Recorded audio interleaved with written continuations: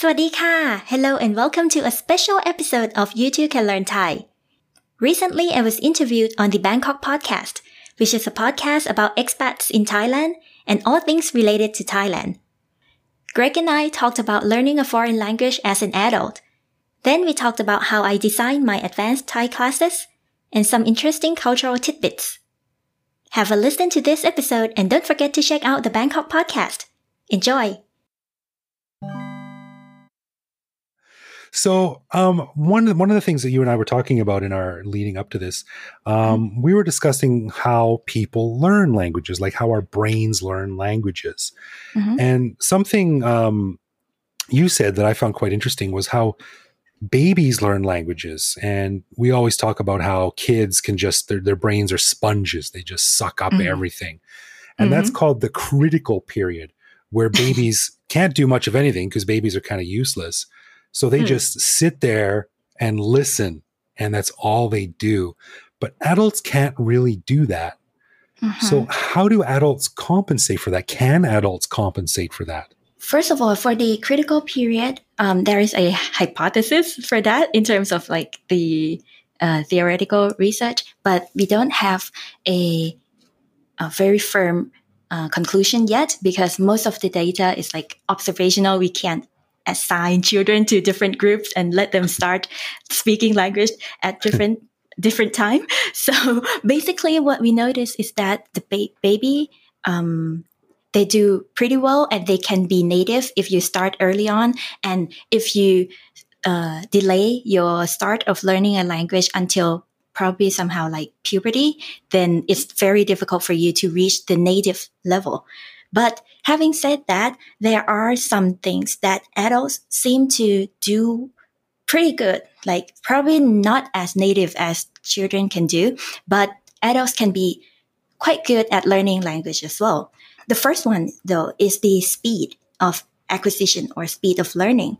Like if you just said that children like need a year or two just to listen and absorb the language. But for adults, you can just go to a class for 1 hour and you can start speaking right away.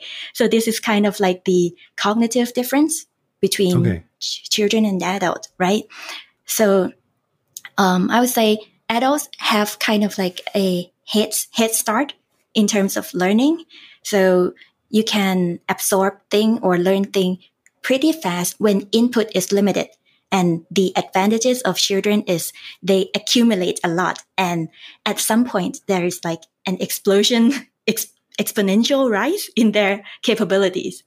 I guess adults are able to contextualize language. You know, like babies might learn the word mamuang and manam, but they wouldn't know the difference between those two things. But even though adults might take, some time to learn those two things, mango and river, then they would be able to contextualize them together. Oh, mamuang belongs in the ponomai category and manam belongs in the category with boats and bridges and things like that. So they have a bit more of an ability to connect those words with other words, which babies don't have. Yeah, I agree. It's like because adults have more developed mind in some parts. It's just like, some theories say that adults are better in terms of pragmatics as well. So pragmatics is like the interaction, how language is connected to interaction between the speaker and the listener. Just like if you try to explain why, for example, English speaking people, when you can't hear something clearly, then you probably say like, I'm sorry or pardon me, which sound quite polite, but for Thai people in Thai, we usually say "arai na," which is translated as "what." So for English speaking people to hear Thai people saying like "what," it will sound a little not so polite. And if you explain that, that's really funny because my son says the same thing. My son is 6.5, and when he there's certain things that in Thai that he's better at. I think he's stronger in English, but like if he doesn't hear you, instead of saying pardon or what, he'll go, what? And I have to tell him like, I mean, in Thai, arai makes sense, but the direct translation of what sounds a bit harsh in English. Yeah, I know, right? So yeah, that's one of the things, like this kind of deep understanding between about relationship between people may be a little difficult for children to understand. Yeah. Now, have you heard of the AUA, the American University Alumni Association? They had an English course a Thai course in Thailand for years and years and years, and a good friend of mine actually used to manage it. And I was never really on board with their process, and the process, as I understand it, was that you would show up to their class and you would just sit there and listen for however many weeks it was before you were allowed to talk. And this always struck me as really suspect. That definitely would not work for me. So you start to learn like a child. Yeah, exactly. Listen exactly. A lot. But you're not a child, you're an adult. And I think you have the capability, like you said, to take those new words and start using them in different contexts. Yeah, definitely. Also for adults, you have the help of your native language as well. Like you just talked about mango. So for kids in order to learn about mango, they probably need to smell it, eat it, touch it. But for adult, I tell you, mamuang is mango. You don't need to go through all those kinds of activities. Right. You know what it is. Right. So we can automatically assign a color and a shape and a taste to it. Yeah. Right. Whereas kids just poop their pants and start crying. They need time. Yeah. So you are a Thai teacher too. Yes. And you teach advanced Thai? Is that mostly advanced Thai? Well, mostly it's beginners, but recently I have been teaching advanced and I find it very interesting. How come? Well, because first of all, there aren't many materials or impressions of how people teach advanced students because most people start as a beginner, and when you reach intermediate or upper beginner level, many people give up. So there aren't many materials you can find for advanced teaching. And also secondly, because I think there are some strategies for advanced students that are different from beginners. Like if for me, I would consider myself speaking English as probably like upper intermediate or near advanced. And I notice myself as well, like when I speak English, there are ways that I can get around. Like I can keep the communication going, but actually I'm not saying what I really want to say. Like I can't find the words that I want to say, something like that. And I think one of the points of advanced teaching is to get to those problems. Like sometimes they can get around, but I want to teach them like extra words, the words that can help them achieve like what they really want. So it's kind of different from beginner teaching, I think. Yes, I feel the same way with Thai, because oftentimes I will say like, okay, I want to say this in Thai, da, da, da, da, da. And I figure it out in my head. Okay, you say this and this and this. I'm pretty sure that's right. And then I'll hear a Thai person say the exact same sentence, the same meaning, but use completely different words. And it's really frustrating. It's like, because you're like, oh God, like I wanted to say it and I think I was going to be successful, but there's so many different ways to say the same thing. Yeah. So one of the things for the advanced, in addition to being able to touch on different topics, is that you can find like the exact thing, or being like speaking in a culturally appropriate way. Yeah, I think. Right. Like when I say alaiwa, I copy my Thai friends and they say, you can't say that. You said that. There are different standards. Yeah, apparently. So when you teach this, for instance, say if you were teaching a beginner's class and then, your beginner's class finished at 1 p.m. and then at 1 p.m. you had an advanced learner's class, how would you need to adjust the way you think about what you're about to teach and your lessons? Would it really be different in how you approached your teaching style? Well, first of all, the teaching style main difference is that for advanced students, I use Thai to teach Thai. So all the explanation, everything, all interactions in the class is in Thai. So that's kind of mind shift a little bit. Like it's a shift a little bit. So I'm in a Thai context now, and it's good for them as well to listen to Thai. every time, like all the time during the class.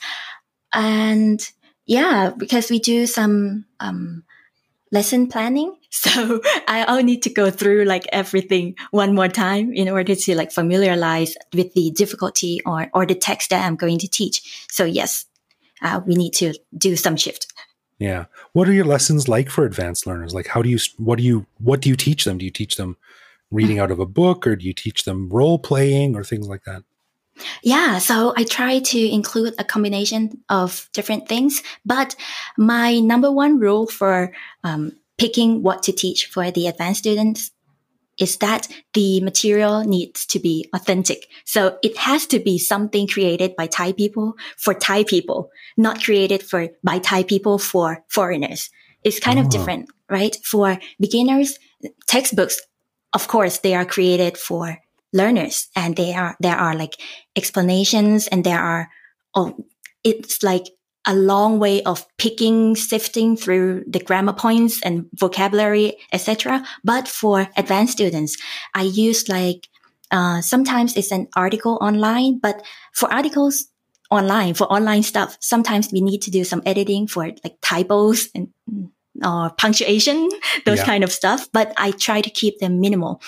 And we also do podcasts. There are quite a few Thai podcasts that are very good. So I let them listen to the podcast, and then we do the discussion or extended practice during the classroom. So their work is not light. So they need to read if it's like a text, then they need to read beforehand. If it's a podcast or videos, then they need to watch or listen beforehand, and then we do extended practice during the classroom. Right. And you mentioned that you like to use a lot of like comedy material, pop culture material as well. Why is that? Well, first of all, I think pop culture and comedy is interesting. It's like, it doesn't feel like learning for students somehow, because we probably noticed that out of the classroom, actually the students, they watch Thai movies by themselves, even though it's not required. They watch Thai series. So when it's entertainment, it doesn't feel like learning. It's just like when at work, you would say, do what you love and you will never work a day in your life. Yeah. It's something like that. So I try to find something that they enjoy. That's one of the reasons. And another reason is that there are so many linguistic and cultural references in pop culture and comedy materials. That's right. That's right. We'll get into that in more detail in a second, but I totally get what you're saying, because like, a lot of these Thai textbooks are pretty dry, Somchai goes to the market and he buys some fruit or whatever, but I would much rather, like Greg, explain the plot of the Simpsons episode in Thai. Like that for me would be a really interesting challenge. And I would respond very well to that, I think, but it's this sort of dry material that's been around for 100 years that is really kind of a slog to get through. Yeah, indeed.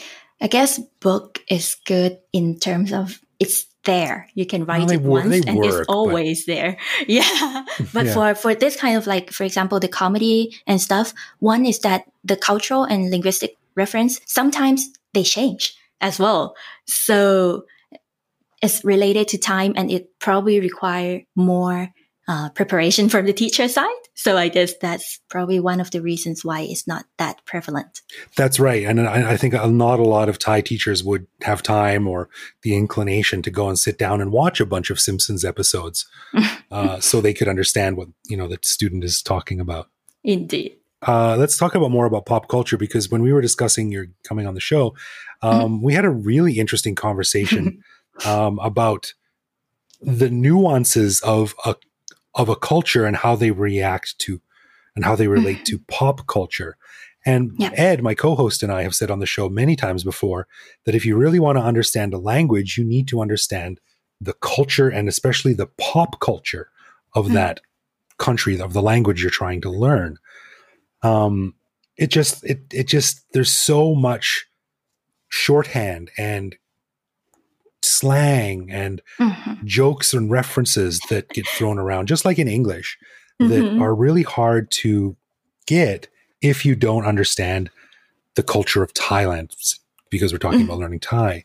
Yeah. And you mentioned a really interesting story about a snake. I thought it was fascinating. Let's get into that. Yeah, definitely. So this is one of the skit from a comedy show that I found, and I used it in the advanced lesson as well. So basically in the story there is a man and a woman, and the man was trying to go after the woman. So in Thai, well, when I told this story to you, you said that it's a little creepy to mention that you dreamt of her. But in Thai, it seems like okay to say that you dream of a woman to mean that you miss her or to think of her. Right. So in the story, this guy had a dream about the woman. Yeah. And he told her, right? He told her. Yeah. He told her that he dreamt about her. And what's interesting is that in the dream, so he dreamt of a snake and it slithered in and it wrapped her. It wrapped her up.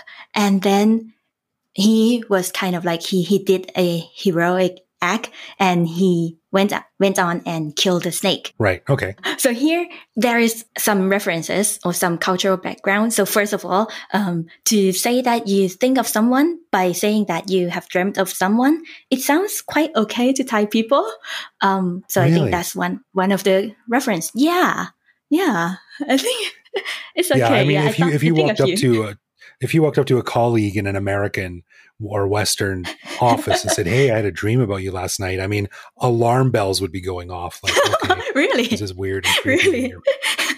Yeah, that's not something you would do. Interesting. Yeah. But in Thai, it's like, oh, you're thinking about me. Ooh, that's a bit romantic. Yeah, indeed. Especially in terms of like the romantic side. And so I guess this is kind of like the first cultural difference. And the second one is about the snake, like slithering in. So, and wrapping her up. So in Thai, we have so many superstitions, as you may notice, but one of the very widespread one is that, well, actually, if a woman dreams that she is wrapped by a snake, it means that she will meet a soulmate. It's kind of like one of the very, important interpretation of dreams in Thai. That is not how most Western women would interpret being squeezed by a snake. That would probably, I mean, the guy saying, "Hey, there's a snake wrapping you up, and I busted in and I attacked that snake to save you. I'm the hero." That's the interpretation that the Westerner would have. Yeah. So the heroic act is one of them as well, but I guess the main one, the more important one, is that you are meeting a soulmate who is me, kind of like that. Whoa, wow. Yeah, and the ending is also interesting. So actually in this story, the woman is not much interested in the guy, or maybe she hasn't paid attention to him. She paid attention to something else. So after he killed the snake, she interpreted the whole dream as telling her about the lottery number, because another major interpretation of the dreams in Thailand is whether it tells you some numbers so you can buy the lottery, right? So she interprets the slithering of the snake as number 8, because it's kind of like left, right, circling. The snake is like goes in, and the snake slithers in the number 8. Yes, it's number 8, and then this one is linguistically related. So he said that the snake eventually died. So die, of course, you can say tai in Thai, right? But in order to make it rhyme, or in order to make it a homophone, in the story, he used the word sun, which is like sun sia, kind of lost, gone. Sap sun, is part of the word. So sun can mean gone. And sun, it's a homophone of the number 0, right? Number 0 is also sun. So she said, okay, so that means 80. I'll go buy a lottery with the number 80, ending at 0. It's so fascinating. Okay, so just to sum up. So a dude has a dream about a snake attacking a woman, and he busts in and kills a snake. For a foreign audience, they would think that like the woman was being attacked, she was in danger, and the man dreamed about being the hero and saving her. For the Thai person, the woman is meeting her soulmate, or someone is thinking about her in that way, and she also sees it as a good omen that she should go out and buy a lottery ticket for the number 80. Yes. Is that roughly right? Yes. I mean, it's so different. There's two completely different interpretations of that. Yeah, isn't it? Right. So, I mean, if you were describing that, if I was describing that dream in Thai, I would probably use words like, antalai, danger, I came in and I saved you and things like that. But I need to understand that if I was describing this dream to a Thai audience, the tone of how I described it, the words that I used would all need to be different. Yeah, or the parts that you emphasize, like it's wrapping you, it's squeezing you. It's so squeezing you with love rather than attacking you to kill you and eat you. Indeed. Yeah, that's fascinating. And that's a really good example, right? Like, this very simple thing can be completely misinterpreted based on just cultural nuance. Yeah, definitely. And there are like both cultural and linguistics reference as well, like the numbers soon. Yeah, so another one is also related to the language and culture. So you know that kids are adorable. You have a kid, and especially baby. Okay, let's just say they're adorable. He was a baby. Most of the time, yeah. Most of the time, yeah. So when you see like cute babies in Thailand, what do you say to the baby or to the parents? Say narak. Narak, right? And right. That's kind of like the standard. Like I would tend to, I would say I would have a gut feeling to say that as well. And if I was in like foreign cultures, I would not be afraid to say like the baby is cute. But actually in Thai culture, it's kind of a little taboo to say to a kid or parents that the kid is cute. Because we have some superstition again, that if you say that a kid is cute, then a ghost will know that too, and the ghost will take the baby away. Oh, jeez. Yeah, so that's why maybe around your kid, it depends, because sometimes people know that you are from a different culture, so they don't do much of the Thai thing. But among Thai people, many people would say that the kid isน่ารักน่าชัง. So น่ารัก, means cute or adorable, but น่าชัง actually means unpleasant. ชัง actually means hate. So it's like, I love to hate it.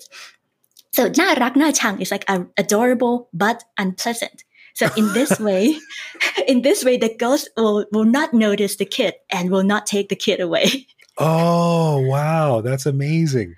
I cannot imagine the face of a parent in Canada if I walked up and said, your baby is adorable but unpleasant.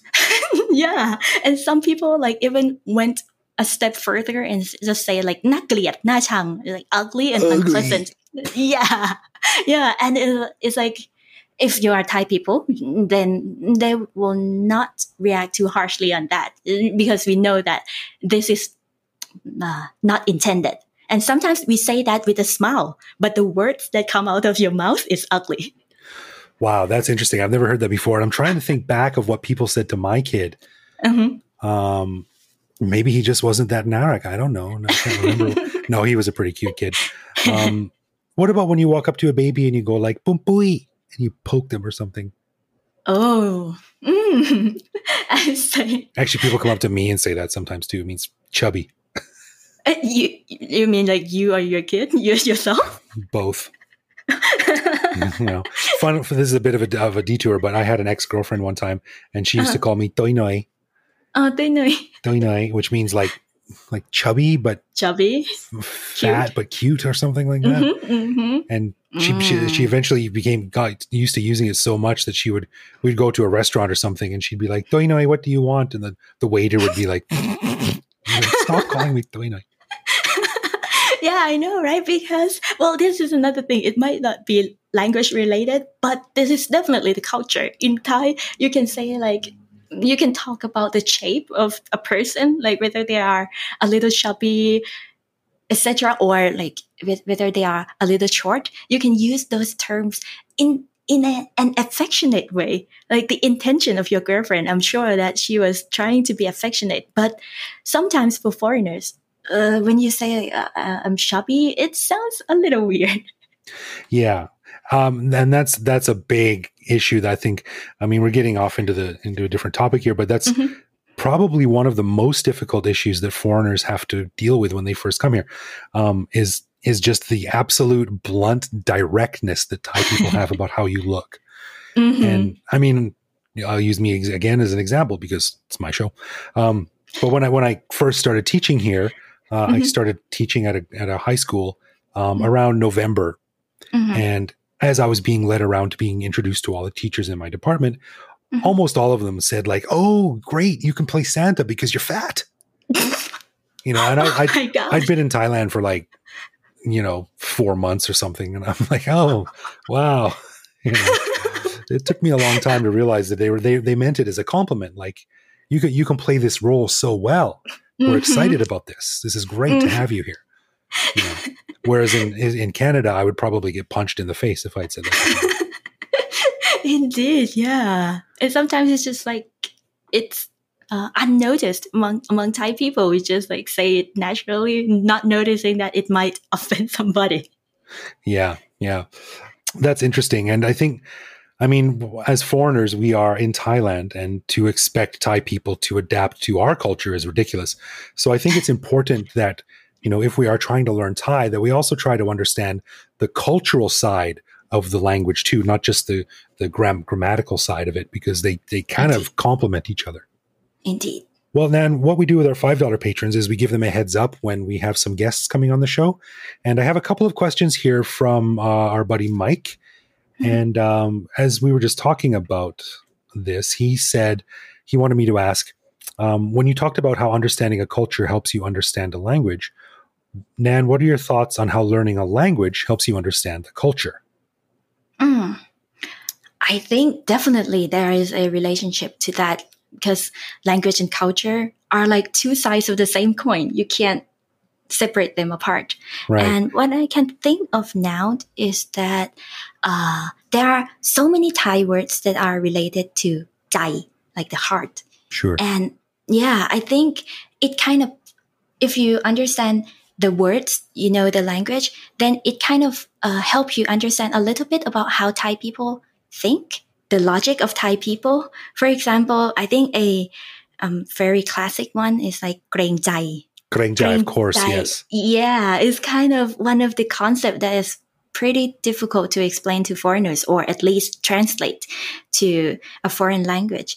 But if you take it apart, the language, and Jai is something related to the heart, and Kreng maybe Kreng has a meaning of a little like scared or taken back, is kind of the meaning behind Kreng. So Kreng Jai is like you are being considerate. You think about you think for someone, and you do not want to offend that person. So that's why you kind of like you take yourself back a little bit. So right. I think, yeah, this helps understand like the culture or how we use like Kreng Jai. Sure. Yeah, definitely. And I think also, I mean, I when you learn, like Na Dam, or, then you have to understand that Thais don't like dark skin, and they attribute a whole sort of negative aura around that. And there's language built up around that as well. So it very much goes back and forth, and they both bounce off of each other. Indeed. And another question from Mike, he said, what's your take on the most challenging aspects of learning the Thai language? For me, it would be the tones. And I got to say, Mike, I'm on board, man. I agree. Those tones are killer. And there are days when I am trying to learn something, and I am convinced that hundreds of years ago, Thai people got around a campfire and were like, look, we're going to make this impossible for foreigners to learn. And not only that, we're going to make it so that if you say the wrong tone, you're going to sound really talung, like very dirty. And for instance, like I tell Thai people another time, I say, the word glai is very close to the word glai. And a lot of times they're like, oh, yeah, I guess it is. And I'm like, you guess. I mean, it's clear that they're very similar. So I'm sorry, I'm talking too much, but as you teach your students, what are some of the most difficult elements for them to learn? Well, I say, of course, Mike, I understand your difficulty. And I think for people who come from the background without tones are definitely one of the most difficult ones. But, well, I have to say that some of my students, they come from backgrounds with tones, like Chinese. In Chinese language, they have tones. So actually, it might not be like the universal difficulty among all learners. Interesting. Okay. Yeah. I would say another thing though, and I don't mean to say that tones aren't difficult, but giving another example, I think, well, it's actually vocabulary and the intricate or the subtle meanings behind words. It's just like grain dye that we just talked before. There are so many notions or concepts that are difficult to understand. And back to what we did in the main interview, there are so many like cultural references in that that you need to understand in order to understand the word. Also, another thing about vocabulary is that, because if you notice, actually the Thai sentence is not that complex. Like you have subject, verb, object, and you don't really have like the inflection, like the in English SED kind of like that. So actually, you probably don't get that much of a clue from other parts of the language. And that puts more emphasis or more importance to the vocabulary or how you arrange the sentence. Oh, I see. Okay. So because there's not a lot of subtle nuance in how you can modify the words, you have to choose the words correctly, more carefully. Yeah, that's my impression. Interesting. All right. Thanks for sending those in, Mike. Well, Nan, that was super interesting. I know you're busy. I don't want to keep you too long, but thank you so much for coming on the show. And I highly recommend listening to her podcast, listeners. It's great. And certainly hope that it'll help me, especially now, because before the pandemic, I was taking Thai lessons twice a week. And I was making some progress. I was shocked. But now, of course, I'm stuck at home forever and I can't take the Thai lessons anymore. So there's definitely a backslide for me. But now there's great resources online, one of them being your podcast. Where can people find out more about that or more about you? Yeah, so my podcast is called You Too Can Learn Thai, and it's available almost everywhere. I think everywhere you listen to podcasts, so like Apple Podcasts, Spotify, and major platforms, or you can visit youtoocanlearnthai.com.